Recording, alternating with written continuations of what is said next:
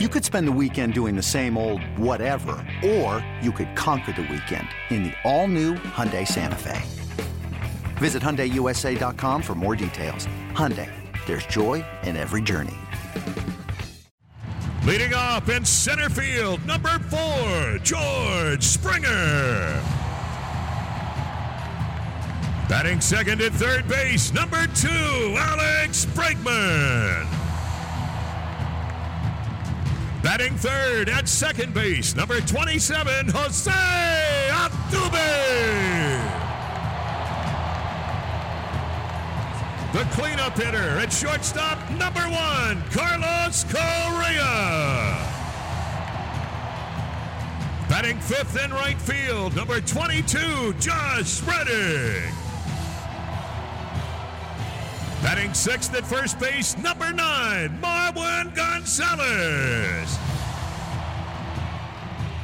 The designated hitter bats seventh, number 11, Evan Gattis. Batting eighth and catching, number 16, Brian McCann. And batting ninth in left field, number 21, Derek Fisher. In the bullpen, warming up your starting pitcher, number 50, Charlie Morton. Ladies and gentlemen, your 2018 Houston Astros. Breaking ball, and that's line to left field. That gets down for a base hit, and that's headed to the wall. Springer around third. He will score. Bregman goes in the second. Back-to-back doubles for the Astros. They lead 1-0. Hits this one well. Right field, that's got a good chance. A great chance. It's gone. Pops one to right center. Backing up is Adam Jones. A long way to go, and he won't get there. Bounces off of the wall. McCann's chugging around third. Fisher flying to third.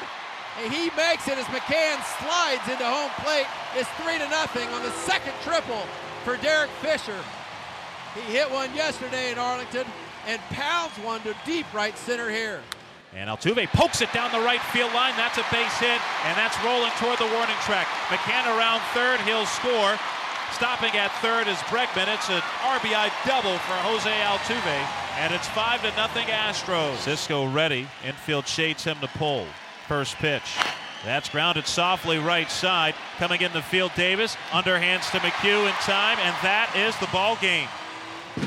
The Houston Astros improved to 4-1 on the season as they defeat the Baltimore Orioles by a final of 6-1. Time now to be joined by our player of the game as we go down to the Astros dugout and hear from Derek Fisher, who was 2 for 3 tonight, had an RBI triple, added a sac fly for his second RBI of the night later in the ball game.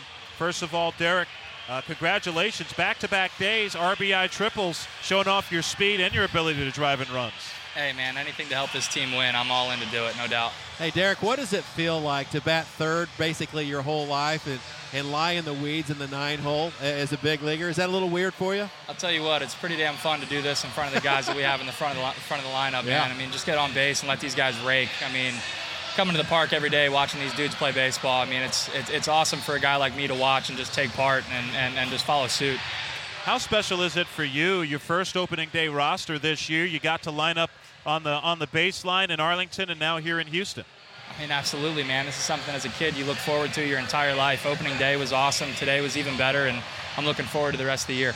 Hey, Derek, last thing.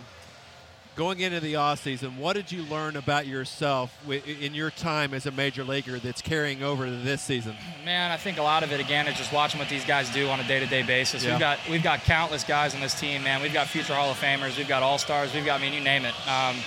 They're successful for a reason. So when I come to the park, I watch what these guys do every single day and watch from afar and I watch from close and just try to take as much as I can possibly take from these guys because we got some of the best players in the game on this team.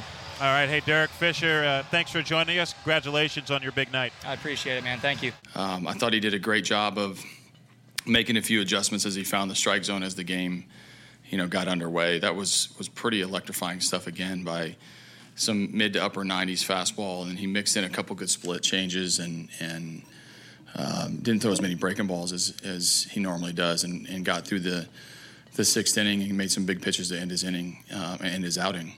So I was very happy with how he handled the whole night. What happened to Correa?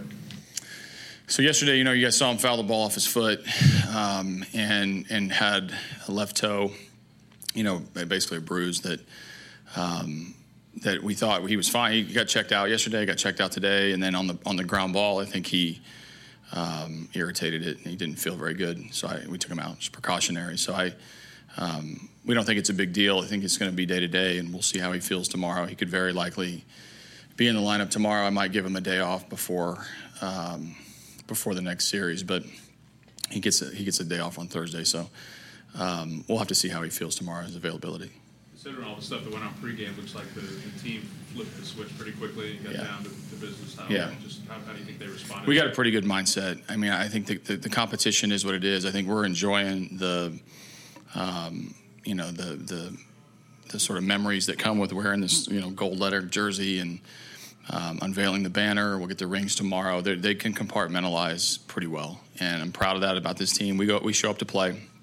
We're going to play the whole game. We're going to compete well, and our guys just keep coming at the opponent. And I think the way we play and the way we go after our opponent is very impressive when you consider all the things that these guys are dealing with. We've talked about it a lot, but Marwin continues to show his valuable versatility and his hitting. What do you think about what he continues to do for you? Yeah, no, I mean, I think even a little subplot of that is how emotional he was yesterday. He gets ejected. He had a tough day yesterday in Texas, and I thought him bouncing back and really igniting our offense with the home run to lead off was at the fourth inning, and that's, again, he's sort of an unheralded hero on a lot of nights, and I love the fact that as soon as something happens, what do? I turn to Marwin and say, go play shortstop. He goes, makes a couple really good plays, and just shows up to work the next day. So he's a very valuable piece, and as much as he doesn't get attention, he gets a ton of attention in the clubhouse by me and the rest of the team.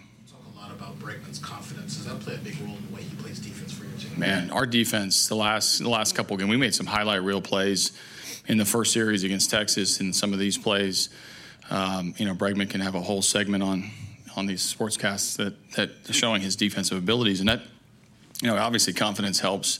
Athleticism probably helps more, and him being able to throw on the run, and him being able to get to a lot of balls that a lot of people thought were hits. So again, we play defense like that, and we pitch like this, we're going to be a really tough team to score against, and I think that's, again, the type of mindset we have. What was that moment like for you, beginning of the game, first pitch with Rich out there?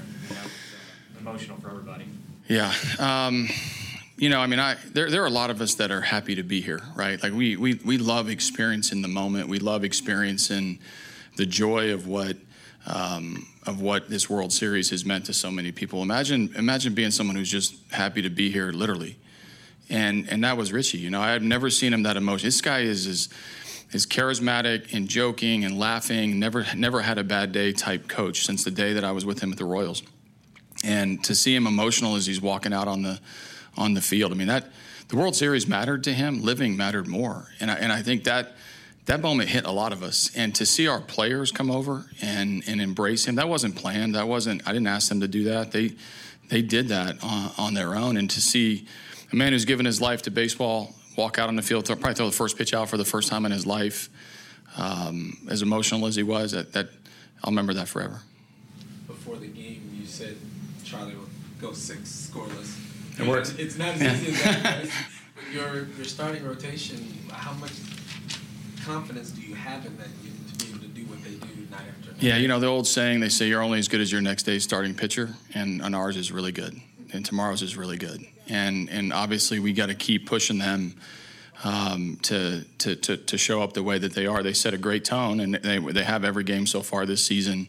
The rotation starts over again tomorrow with JV, and what a luxury to have a starting pitcher that every single member in the clubhouse, every member in the coaching staff, and anybody that buys a ticket tomorrow is going to think we're going to win because the starting pitcher is pretty good. That doesn't come around very often.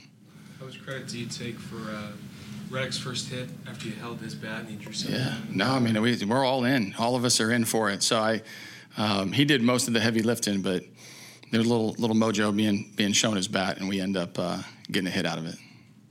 Did you decide anything on Yuli? Yeah, Yuli, we're going to end up putting him on the DL. We met shortly after the BP ended, and we just decided to err on the side of caution. There's been no setback. There's not really any issue other than, we want to give him a couple more days, and our only option is to put him on the DL. So he will work out for the next couple of days. Minor league season opens up on Thursday. He'll report to AA Corpus Christi. I think they're on the road somewhere in Arkansas, and get a few games in before he rejoins us at the end of his DL stint. This is the Houston Astros Radio Network.